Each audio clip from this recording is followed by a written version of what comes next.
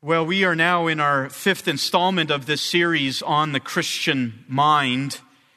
And when we talk about the mind, you cannot go very far in your discussion without raising the issue of truth. And our focus this evening is on the issue of truth, and our endeavor is to answer the question, what is truth? How would you answer that?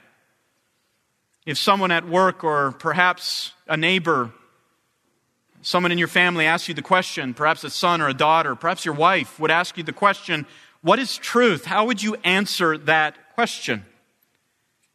For many, the topic is esoteric. It is something that belongs in the hallways of the academy or in some kind of debate setting among philosophers. It doesn't really belong around the kitchen table.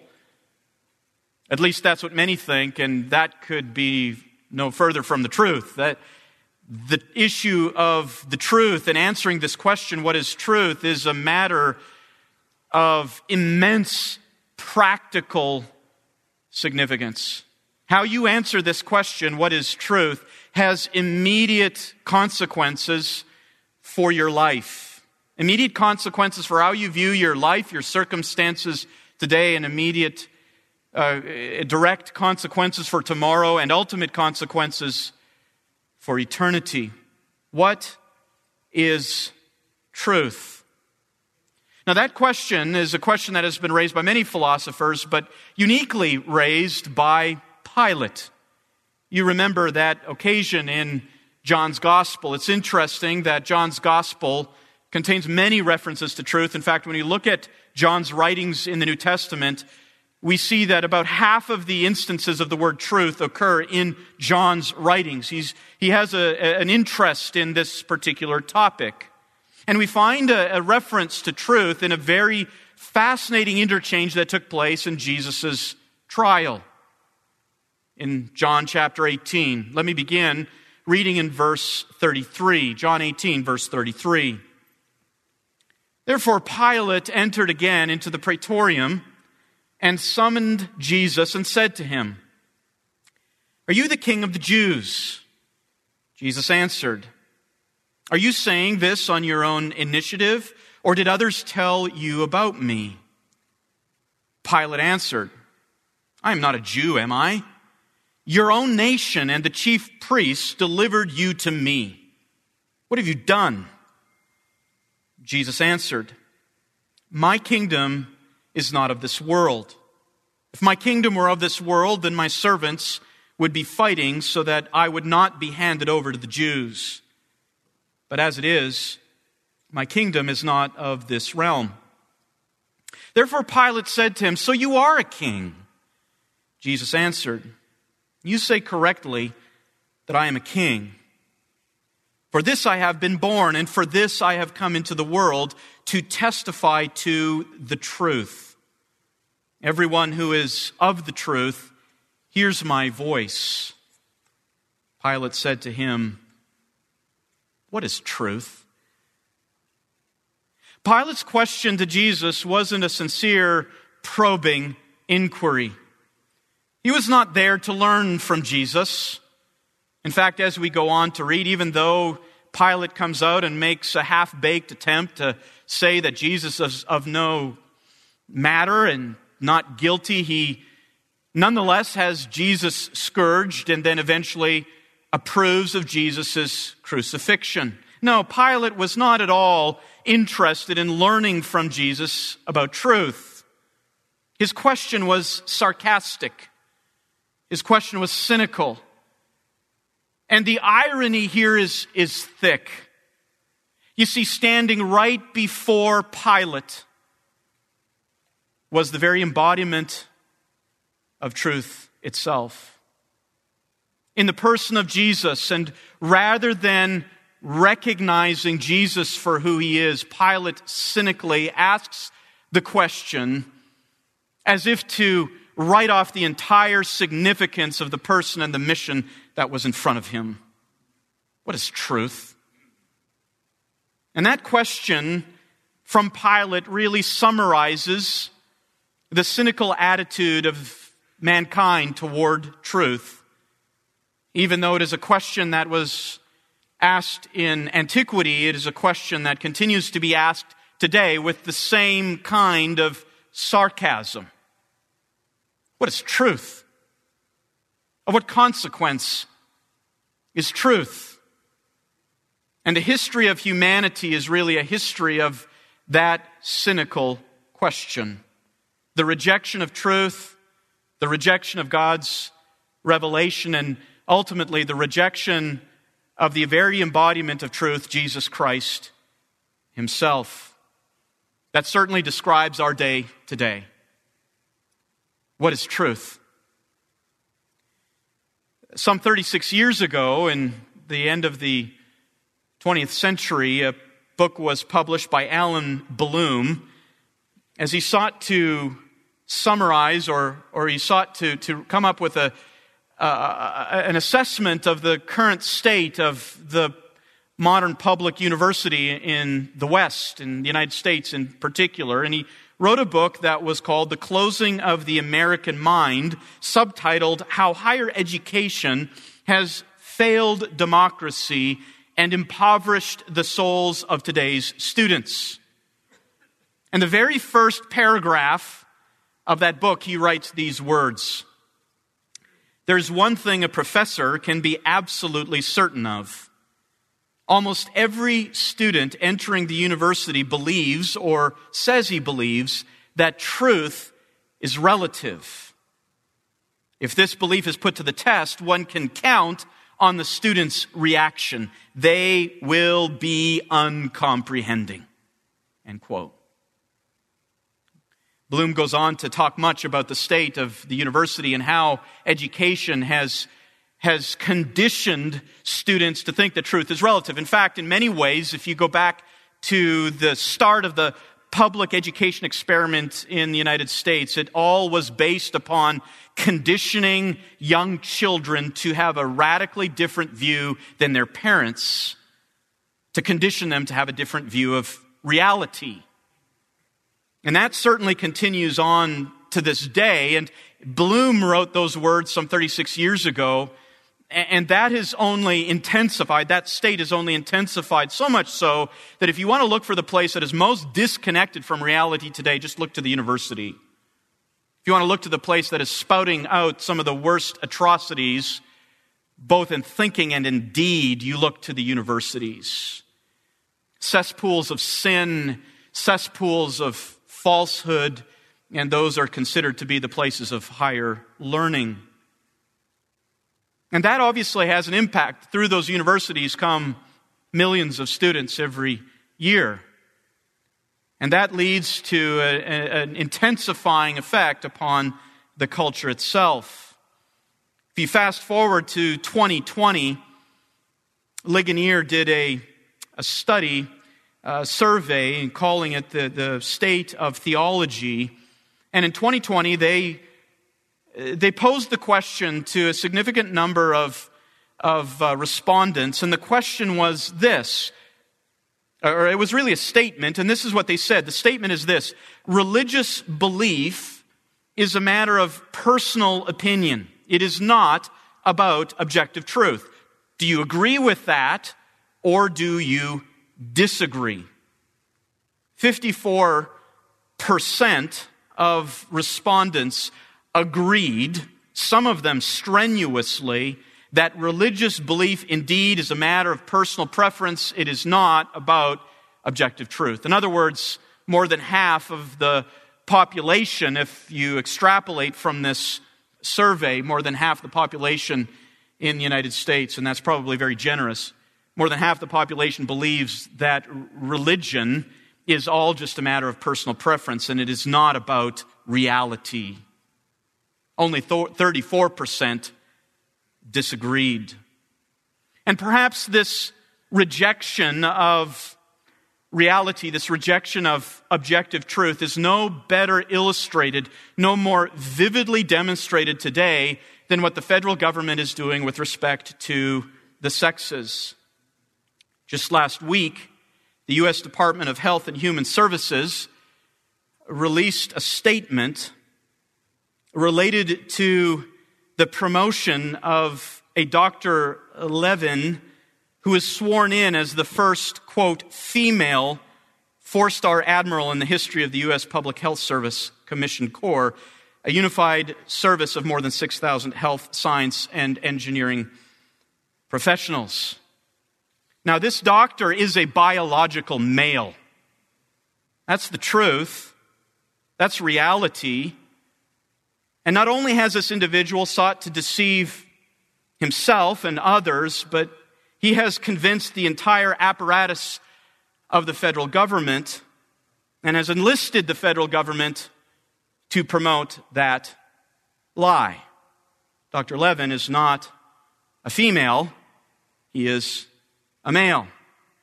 But that issue over the sexes is but one very vivid demonstration of the heart of the problem. What is truth? That statement released by the government smacks in Pilate's cynicism. What is truth? And sadly, many Christians themselves are struggling with this question and are influenced by the power of things like the federal government and society, the universities, the media. So much so that many Christians today would believe the lie, or at least say that it's not a big deal.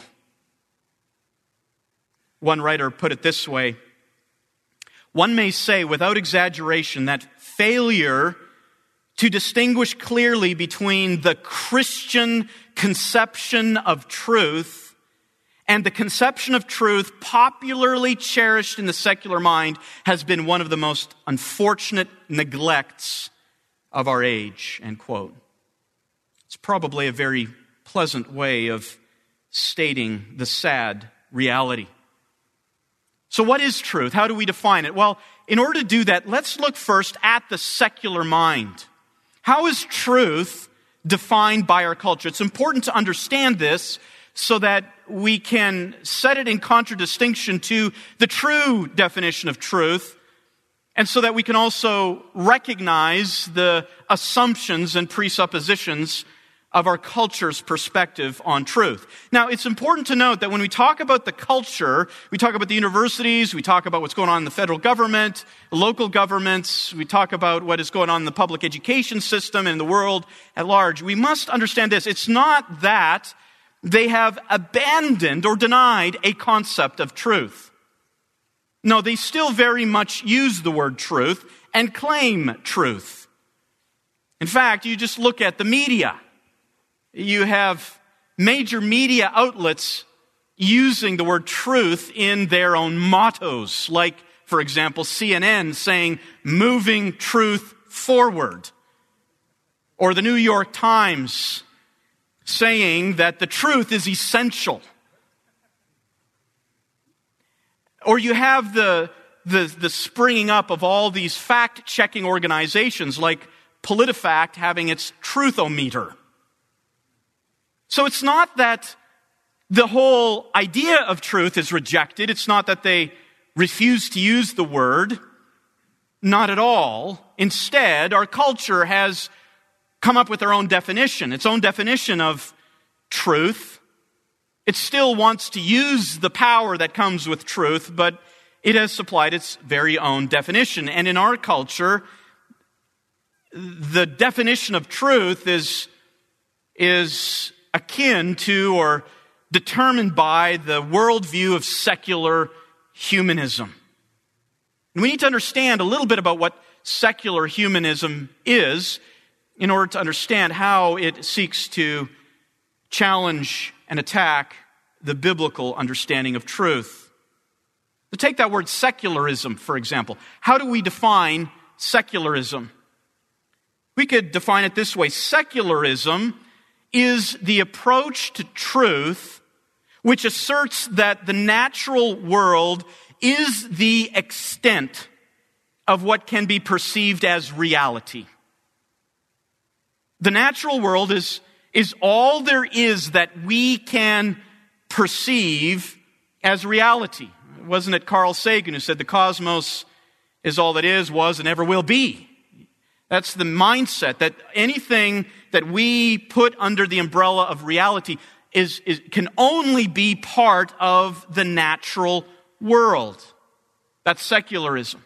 Moreover, secularism contends that the supernatural realm, if it exists, and secularism doesn't necessarily deny the existence of the supernatural.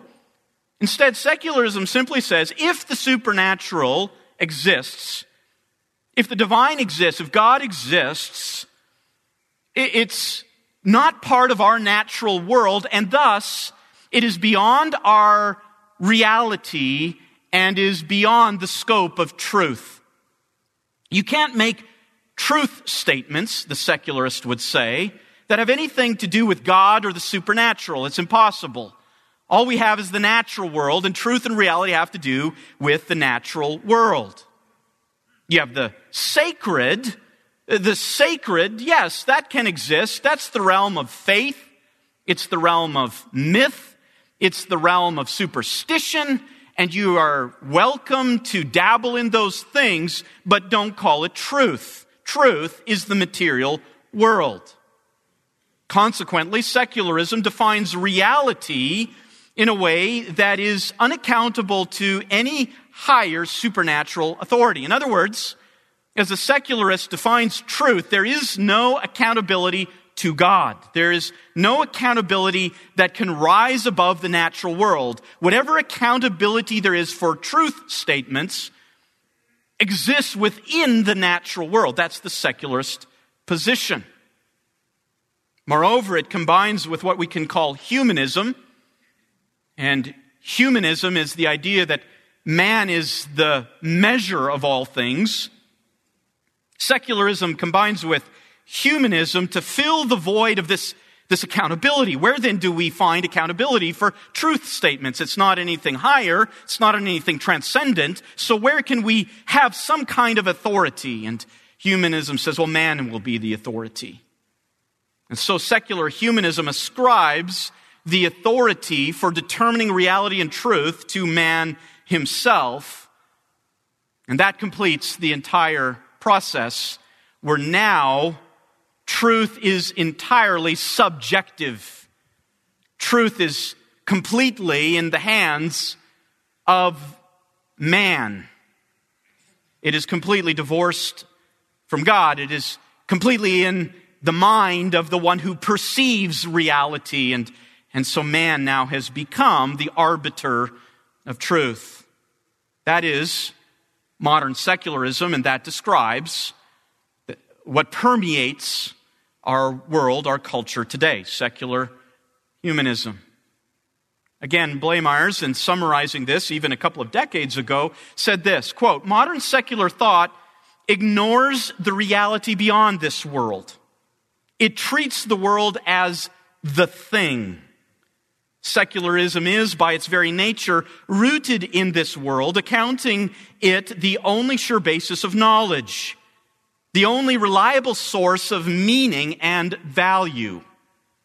Secularism puts its trust in this life and makes earthly happiness and well-being its primary concern. Let's stop there for a moment.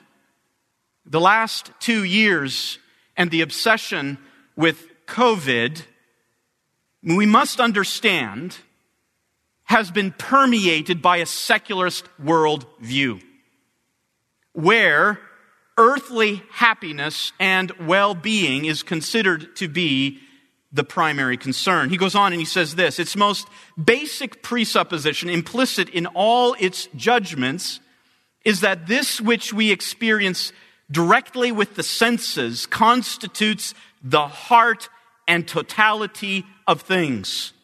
This world, all that is. And so truth is entirely subjective. Truth is what I feel.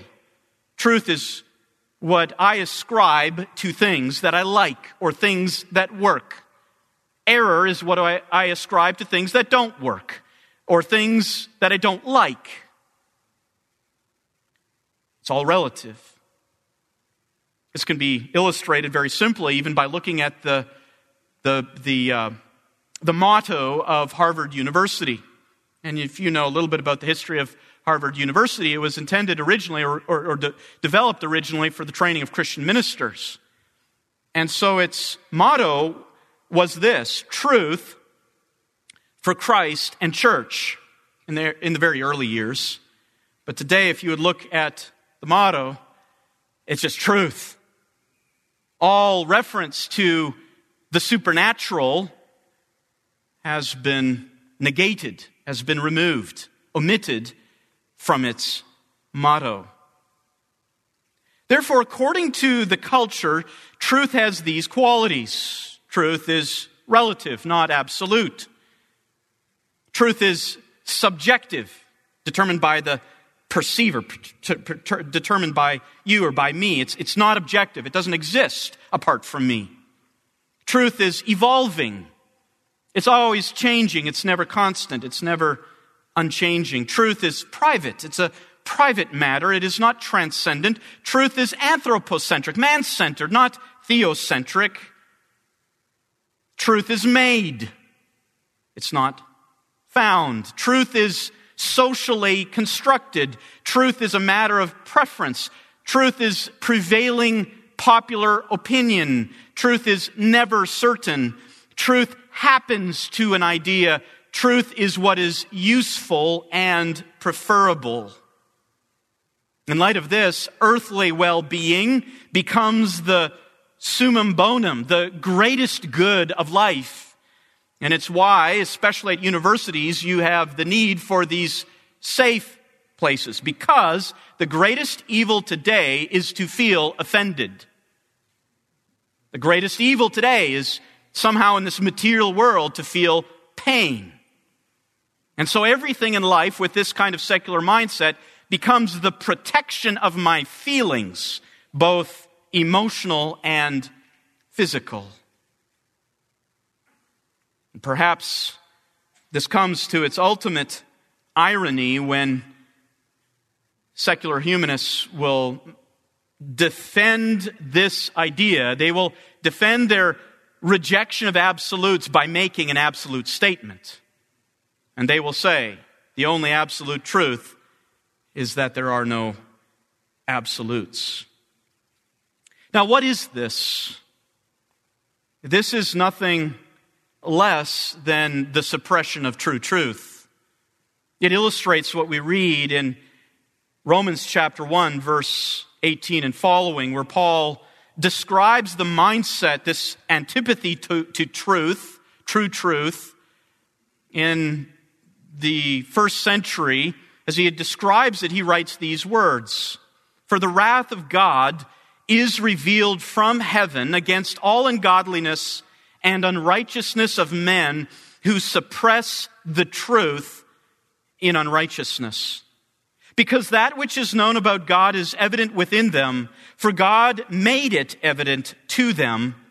For since the creation of the world, his invisible attributes, his eternal power and divine nature have been clearly seen, being understood through what has been made, so that they are without excuse. For even though they knew God, they did not honor him as God or give him thanks, but they became futile in their speculations, and their foolish heart was darkened. Professing to be wise, they became fools and exchanged the glory of the incorruptible God for an image in the form of corruptible man and of birds and four-footed animals and crawling creatures." Ultimately, what we see in the secular mindset, secular humanism, is a rejection of the sovereignty, of the omniscience, of the very essence of the Creator. That's how our world approaches truth. That's how our culture approaches truth.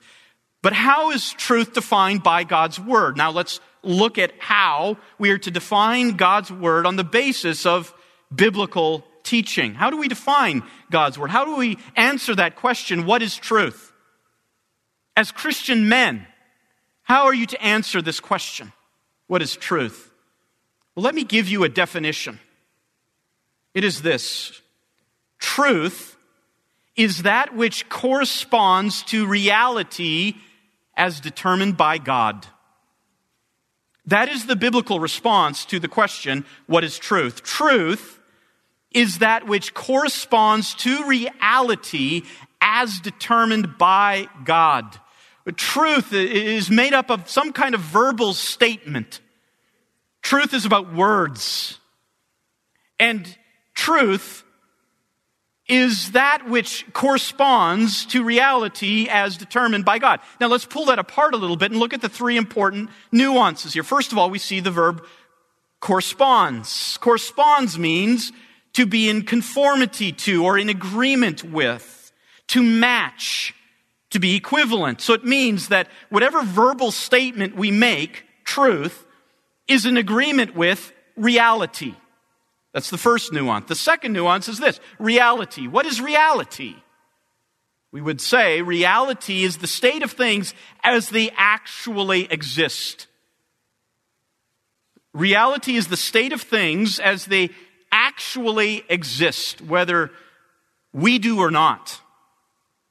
And then thirdly, the most important nuance in this statement is the word God. You see, the issue is there can be agreement with the first half of that statement. Truth is that which corresponds to reality. If you would just say that to most people on the street, they may even agree with you. Yes, truth is that which corresponds to reality. But the question is, who gets to determine reality? Who determines what is real? Who determines the state of things as they actually exist? Now, of course, the secularist would say, well, I do. Or the majority does. But this definition says it is defined, it is determined by one, and that is God, the Creator, the ultimate judge, the single ultimate authority who is able to define reality because of his unrestricted sovereignty and his absolute knowledge. So we could look at it this way. There is something called reality, the state of things as they exist. You are part of this reality. There are circumstances in your life that are part of this reality. Relationships, that's all part of this reality. But then there is something we call truth. Truth is the description of this reality, put in words. And for truth to be truth, it must correspond. It must be in agreement with. It must accurately describe. Now the issue, the crux of the matter is this: God is the one who determines this. He is the one who determines both the reality and the accuracy of the truth statement. He stands above it all. He is transcendent. He has determined reality. He has the power and the authority and the wisdom and the right to do that. And he has determined truth because he is the God who reveals. He is the God who speaks and who acts. And therefore, our part in this is that we exist under all of this. Not above it. We don't play a role in defining it. We simply must receive it. And that is so very, very important for us to understand. To recognize this reality, that I don't determine reality, I must accept it. I don't determine truth, I don't create truth. Truth has been revealed. Truth has been declared. Truth has been given. And it is my role to receive and submit to that truth. God is the arbiter of truth. Now let me give you several testimonies of Scripture that support and determine this definition, that truth is that which corresponds to reality as determined by God. Let me give you several testimonies from Scripture that support that assertion. Number one, God is the arbiter of reality and truth by virtue of his transcendent existence. He exists above all. He is transcendent. Deuteronomy chapter 4, verse 35 and verse 39 read this way.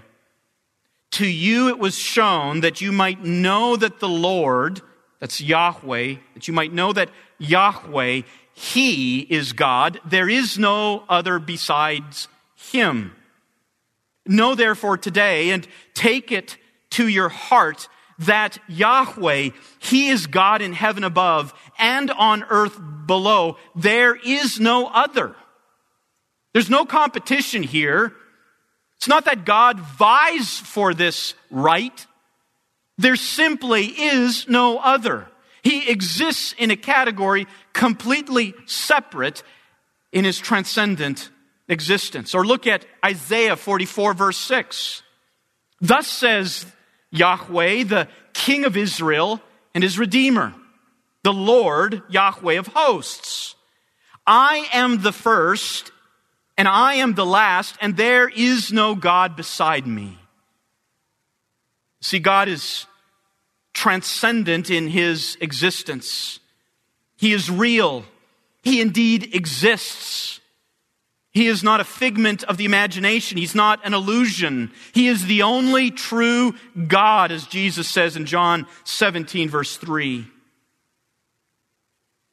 And the difference between God and everything else, between God, I should say, and even all other proposed gods, is that God is the real deal and the other gods are all counterfeits.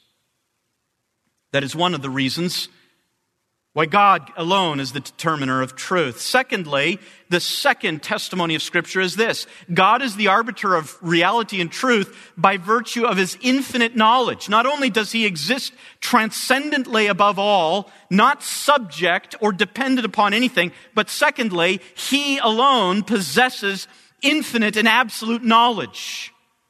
Understand this. His knowledge is exhaustive, instantaneously. God never learns. He never grows in His knowledge. He always just knows, and He is always known. From eternity to eternity, He is always known.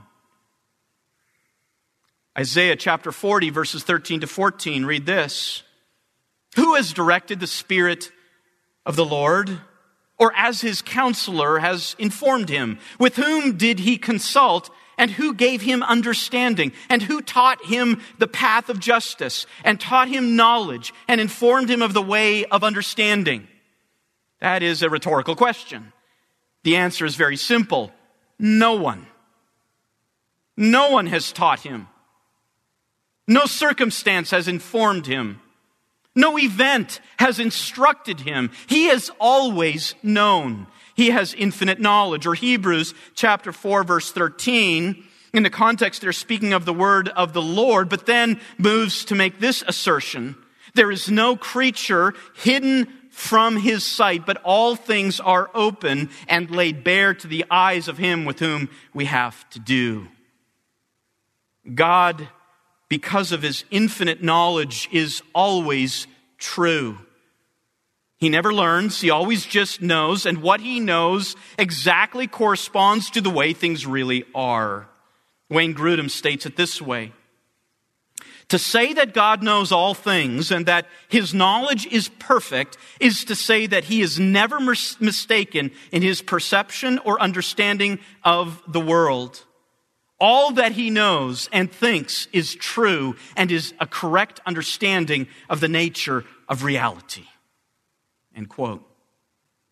Now understand, even just on a simple basis, how radically different this is from us. You see, whenever we are in our own, think about our own existence, it's like we are in a bubble. And we can't see the end from the beginning, the top from the bottom. We're in the midst of it, and all we see are just a few elements that immediately surround us. That's it. We can't see beyond. And even if we were infallible in that knowledge of what was immediately around us, there would still be a big problem. We don't understand the big picture. We don't see the end from the beginning, the top from the bottom. And so how can we be a determiner of reality? How do we know what we're in? Think of your own circumstance. And think about Romans 8:28. God works all things together for the good of those who love him. Well, in the middle of the circumstance, we don't even know what's going on. But God is the one who is on the outside, and he sees above. He sees the end from the beginning. His knowledge is intricate of everything that is involved in that bubble. And that alone means that he is able to determine what reality is. A third testimony is this: God is the arbiter of reality and truth by virtue of his sovereign determination. By virtue of his sovereign determination. The determination of God refers to that quality of God's character that causes him always to act according to his predetermined plan. Each of his works is executed exactly according to his decision, which he has made independent of anything outside of himself. So if you want to ask who is able to determine reality, there can be no one else except this. He is sovereign, and he is impeccably so. And he has revealed himself as the one who does determine the end from the beginning. Psalm 35 verse 6 says this: whatever the Lord pleases, he does, in heaven and in earth, in the seas and in all the deeps. Psalm 139 verse 16, your eyes have seen my unformed substance, and in your book were written all the days that were ordained for me, when as yet there was not one of them. That's God's sovereign determination.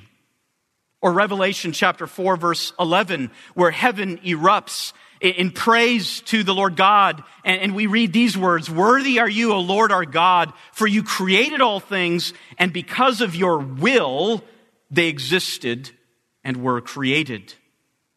So if you want to know who has the right to determine reality, it can be no one else than who possesses this quality. Another quality or another testimony of Scripture is this: God is the arbiter of reality and truth by virtue of his revelatory nature. God is a God who, by nature, loves to reveal himself. In fact, all his activities reveal who he is. We read that in Romans chapter 1, verse 18 to 20. God has made creation clear with respect to its testimony of him. It is a clear revelation. There's no doubt about it. God is a revelatory God, and therefore it testifies to his status as the arbiter of truth and reality. Psalm 111, verses 7 to 8, the works of his hands are truth. The works of his hands are truth. Speaking of God's revelatory acts in history, the works of his hands are truth and justice. All his precepts are true. They are upheld forever and ever. They are performed in truth and uprightness. Psalm 119, verse 160, testifying to the nature of God's special revelation, his verbal revelation. The psalmist says this: the sum of your word, the sum of your verbal revelation, the sum of it is truth. Take one word and define God's word, and it is this: truth. It is truth. And every one of your righteous ordinances is everlasting. 1 Samuel 15, verse 29, contrasts God with man.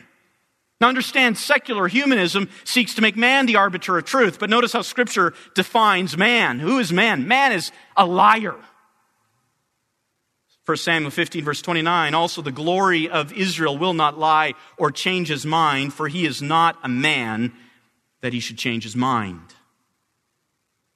Another testimony is this: God is the arbiter of reality and truth by virtue of his very essence. He is truth. John 1, verse 14, precious text, defines Jesus, the interpretation of God. Chapter 1, verse 18 goes on to say this: no one has ever seen God at any time, but the only begotten God who is in the bosom of the Father, he has exegeted him. He has made him known. So how has Jesus made God known? Well, John 1, verse 14 says this: the Word became flesh and dwelt among us, and we saw his glory.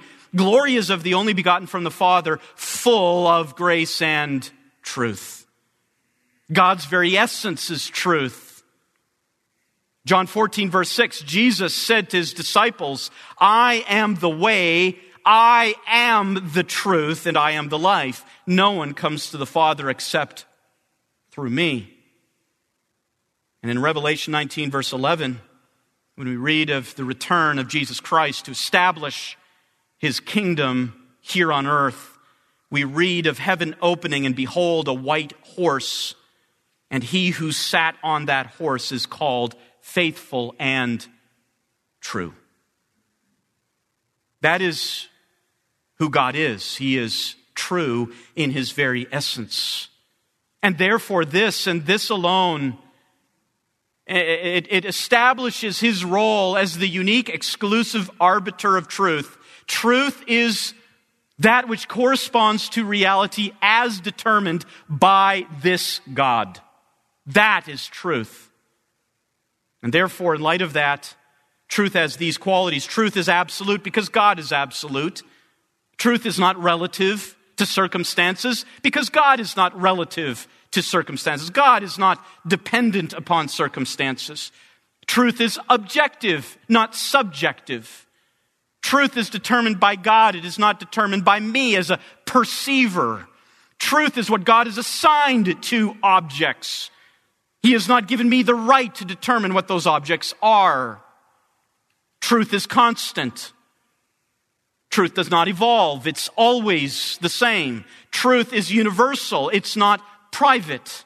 Truth is theocentric. It revolves around God. It is not anthropocentric. Truth is revealed. It is not invented. And if there's anything that you want to say is truth that does not conform to these things, then you can be certain it is not truth. Tim Challies says it this way, quote, truth is what God thinks. It is what God does. It is what God is. It is what God has revealed of himself in the Bible. Truth is found in its fullest form in God, for he is truth. He is the very source and origin of all truth, end quote. So what is truth? Truth is that which corresponds to reality as determined by God. Now, how do we live in light of this? What difference does it make in our lives? Well, let me give you 5 implications of this reality, and they are all of vast significance. Number 1, it means you must seek the truth. You must seek the truth. You must live not by lies. You must not be content with error. You must not lean on your own understanding, but you must seek the truth. Proverbs 23, verse 23 says this, buy truth and do not sell it. Get wisdom and instruction and understanding. What does this mean? This means you must refuse to lean on your intuitive interpretation of your circumstances and the world around you. So many of us are simply content to depend upon our own intuition. That's how we define reality, how it feels to me, my gut. But this definition of truth, as substantiated by Scripture, tells us truth does not originate in me. Truth is not synonymous with my subjective, intuitive impression or perception of what is going on. It means truth is outside of me, and I must seek it. It means I must prioritize this pursuit of truth, this pursuit of an accurate understanding of reality as God has determined it, and I must prize that pursuit above the attainment of all worldly values, all earthly conveniences, and all temporal pleasures. And again, I want to address you as men. So many men have absolutely no stomach for truth, and what they seek in life is shown by their bank account and by their daily time, their schedule, their agenda, their calendar. Everything is all about these things of earthly value, these shadows. Now, God has given us good things to enjoy, but those things can only be enjoyed in proper perspective, in the proper order of priorities, in a proper order that places the pursuit of truth above all else. I must know the truth. And so you must do whatever it takes. Getting up early in the morning, sacrificing some of your hobbies, getting rid of some of that wasted time on the computer. If you love the truth, if you understand what the truth is, you will seek it. You will seek it.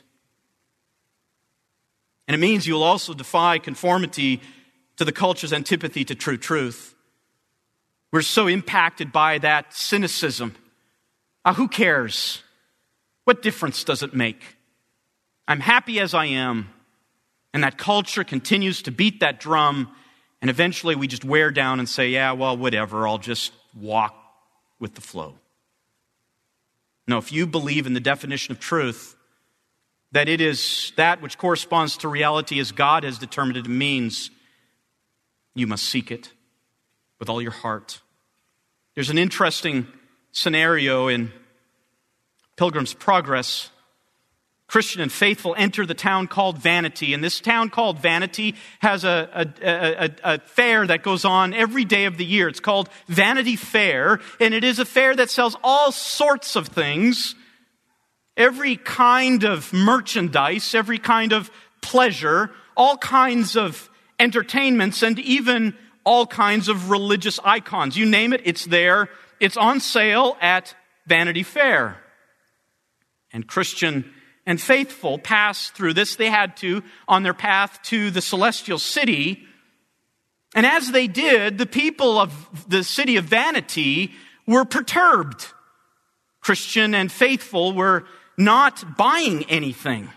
They had a different kind of clothing, and they had a weird, strange accent. And so they begin to ridicule Christian and faithful. And one of the scornful traders at one point yells out, "What will you buy?"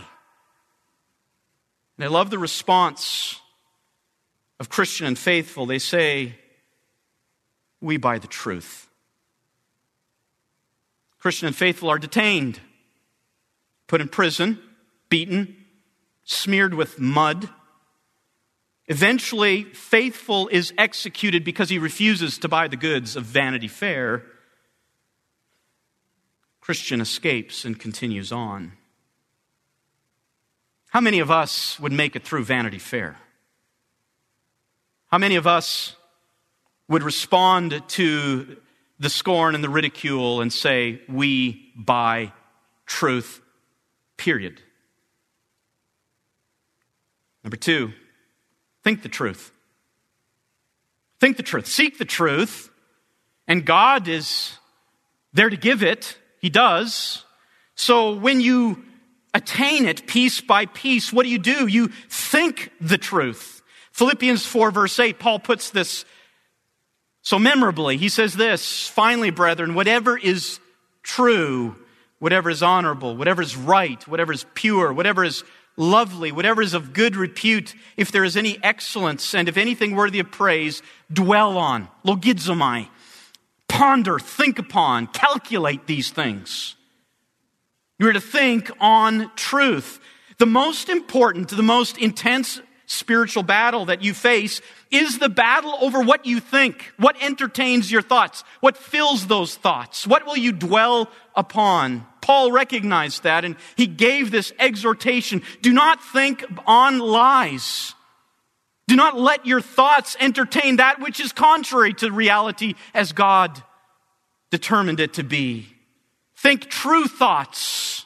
Dwell upon true thoughts. And how you wage this war in your mind as a believer has immense consequences throughout the rest of your life. In fact, I could say this. Today we hear much about the mental health crises that are so rampant in the world around us. And every time I hear that, I'm reminded that that mental health crisis is a consequence of thinking error. That started who knows how long ago. Think the truth. Number 3, practice the truth. practice the truth. John 3, verse 20 to 21, Jesus says this, "For everyone who does evil hates the light." Light is considered to be a synonym for truth. Light. Everyone who does evil hates the light and does not conform to the light for fear that his deeds will be exposed. But he who practices the truth comes to the light so that his deeds may be made manifest as having been wrought in God. Now note this, men. It is the epitome of hypocrisy to claim to know the truth, but to fail to apply it to everyday life.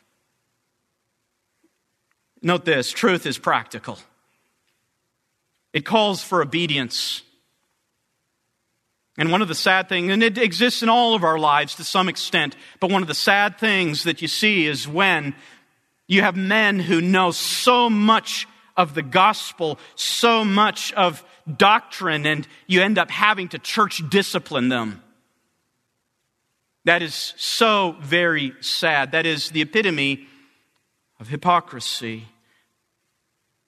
Pastor John writes this, "Divine truth and godliness are inextricably related. No matter how sincere our intentions might be, we cannot obey God's will if we do not know what it is. We cannot be godly if we do not know what God is like and what He expects of those who belong to Him."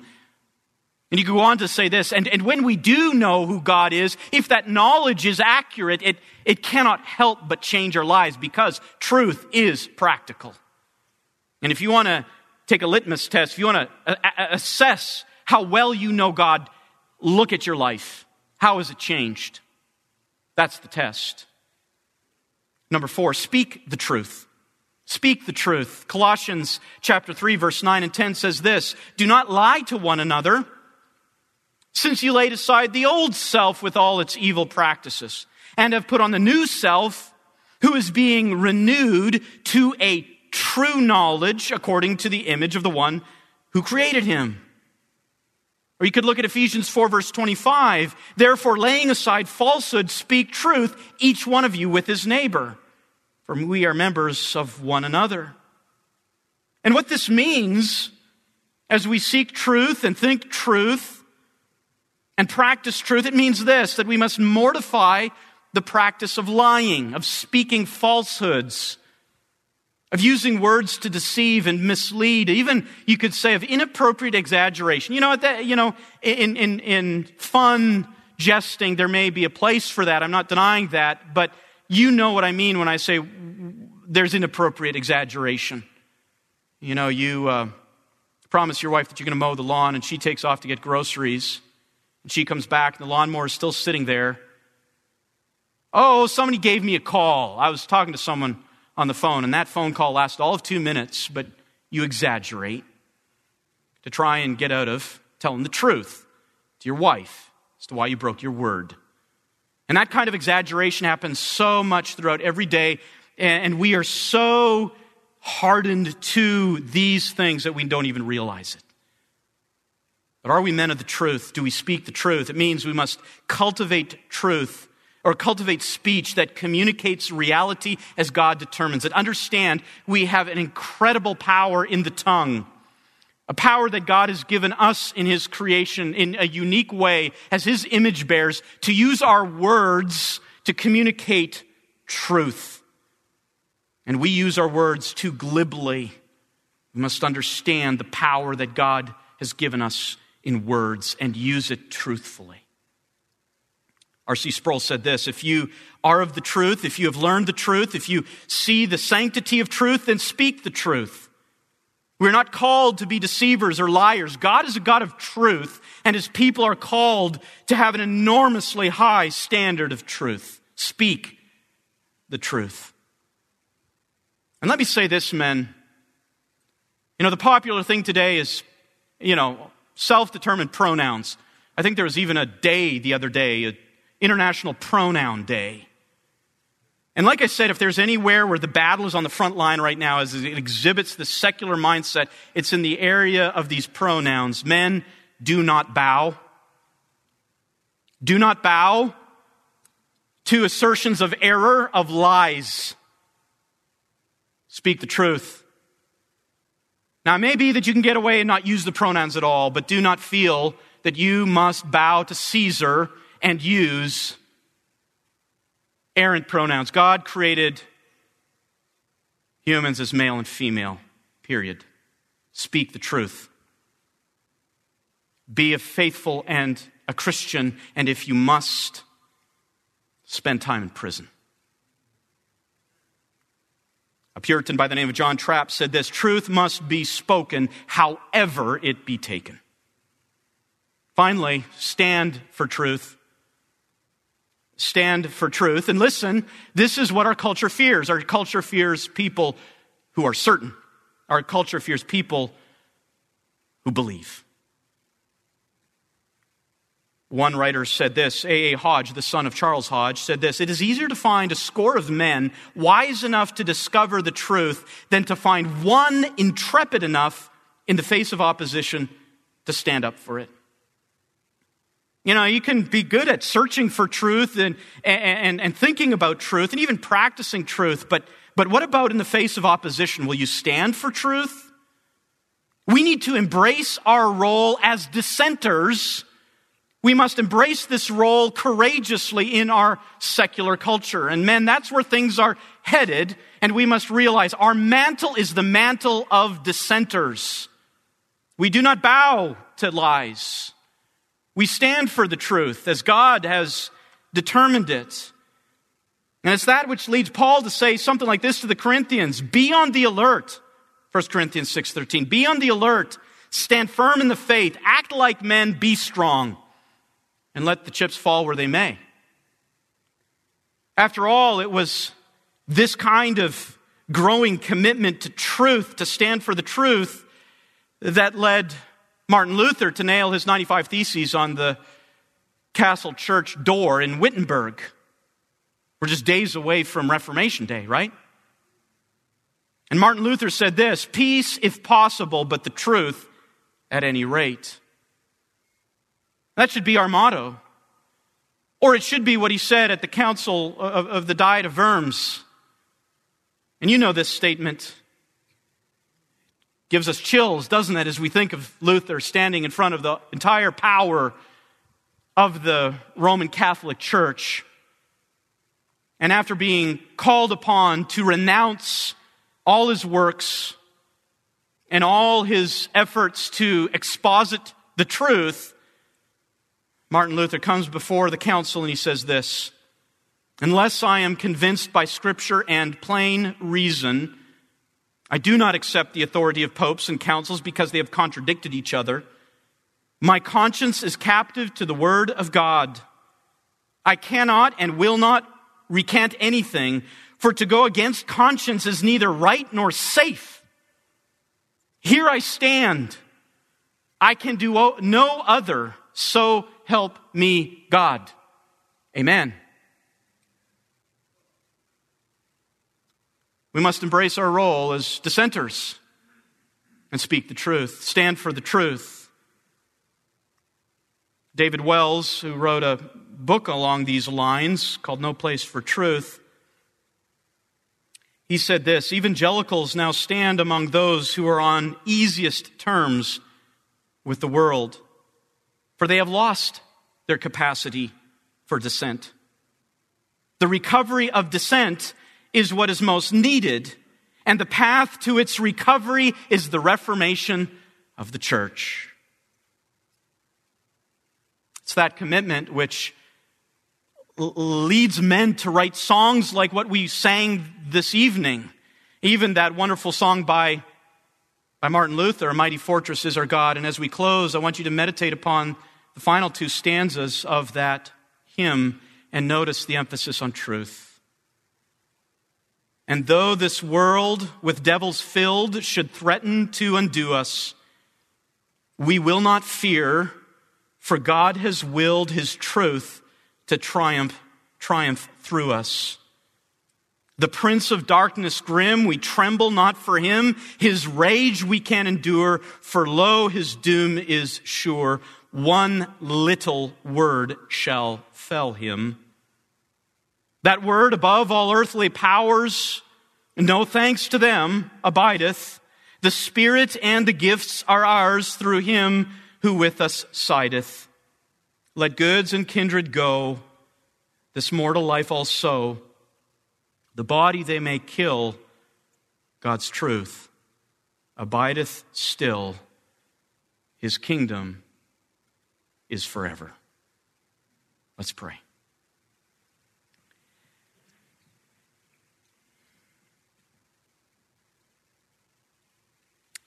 Our God and Father, we come before you with contrite hearts over how fast and loose we play with the truth. Even in our more nobler moments, our understanding, our assertions, our statements still do not reflect reality as you have determined it to be. We are thankful for your Son, Jesus Christ, who paid the penalty for our sin. Jesus Christ, the very embodiment of grace and truth, who came to die for us, to give us life, to give us truth, to give us the ability to think thoughts after you. And now it is our great mission in life to do that increasingly, more faithfully. And we ask for your enablement to do that our minds would have an attraction to the truth unlike ever before.